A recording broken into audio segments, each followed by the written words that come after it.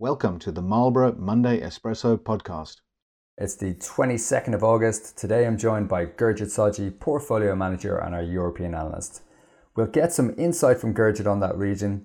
As always, there is quite a lot happening, so people may have missed some of the news there. Let's start with a quick look at market moves last week. We had positive returns in the UK and Japan. Both markets were up about 1%. In the US, markets snapped a string of 4 consecutive weekly gains for the S&P and Nasdaq. The S&P was up about 1% for the week. Also looking at oil fell 2.5% for the week. Concerns there that lower demand may come from slowing growth. So let's take a quick recap of what was driving market moves last week. So last week we had the minutes from the US Federal Reserve or central bank meeting coming out. They showed that policymakers or all the committee members within the central bank agreed that they need to keep raising interest rates. So what they'd like to see is inflation falling substantially before they consider reducing interest rates. So a lot of people are calling this the Fed pivot. So what is the Fed pivot? What is this all about? Basically, will we see the Fed or the central bank in the US quickly change their view on tackling high inflation to reduce interest rates? The reality is all of this is data dependent, so you'd have to see a dramatic fall in inflation before the central bank starts to consider reducing interest rates.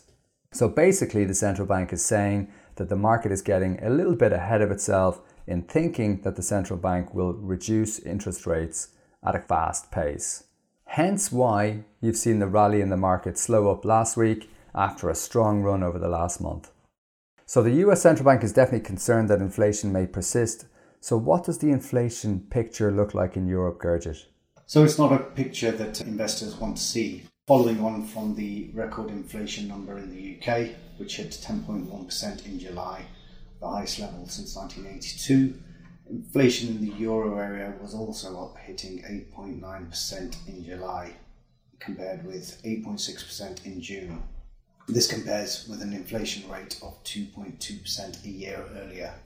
While the impact of energy slowed over the month, food, alcohol and tobacco and non-industrial goods and services drove the increase. The core inflation figure, which strips out volatile components such as energy, increased from 3.7% in June to 4% in July. Yeah, so it definitely appears like the European Central Bank has got a lot to do to get inflation under control. So is there any one thing that could result in a substantial fall in inflation for this region? Interesting you should raise that. The Turkish President Erdogan announced that he is ready to support peace talks between Russia and Moscow. This followed a meeting with President Zelensky in the Ukraine last week and has been acting as an intermediary between Russia and the Ukraine. Erdogan has been playing a balancing act since the start of the war, condemning the invasion and selling Ukraine combat drones, while at the same time refusing to join NATO partners in sanctioning Russia.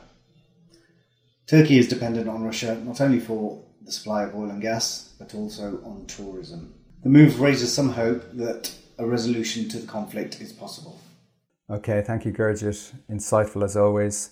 So let's take a quick look at some ESG news. So I saw last week that Alphabet, or the parent company of Google, they had issued a sustainable bond for about 5.7 billion.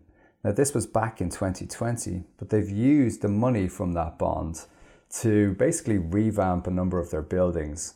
And so about 14 of their buildings are now green buildings, which means that they're 100% sustainable, are using energy, so they're off the grid, essentially it's like solar power, etc. But they spent about 2.5 billion of that 5.7 billion specifically on improving these buildings. So it just goes to show that companies are trying to improve their carbon footprint and raising money in the bond market to help them achieve that goal. So finally, we'll take a quick look at the week ahead. Investors and economists will turn their attention to the Rocky Mountain town of Jackson Hole. So why is that? It's because the US Federal Reserve holds a 3-day symposium or conference there. And what you'll find is that you get economists and central bankers from all around the world turn up for this conference. So there'll be a lot of focus on what they have to say. No doubt, the big topic of discussion will be inflation. And the highlight of the week will be the chairman of the US Central Bank, Jerome Powell, and people will obviously listen to what he has to say because he can drive markets. So that's it from me. Thank you for listening. Goodbye and have a great week.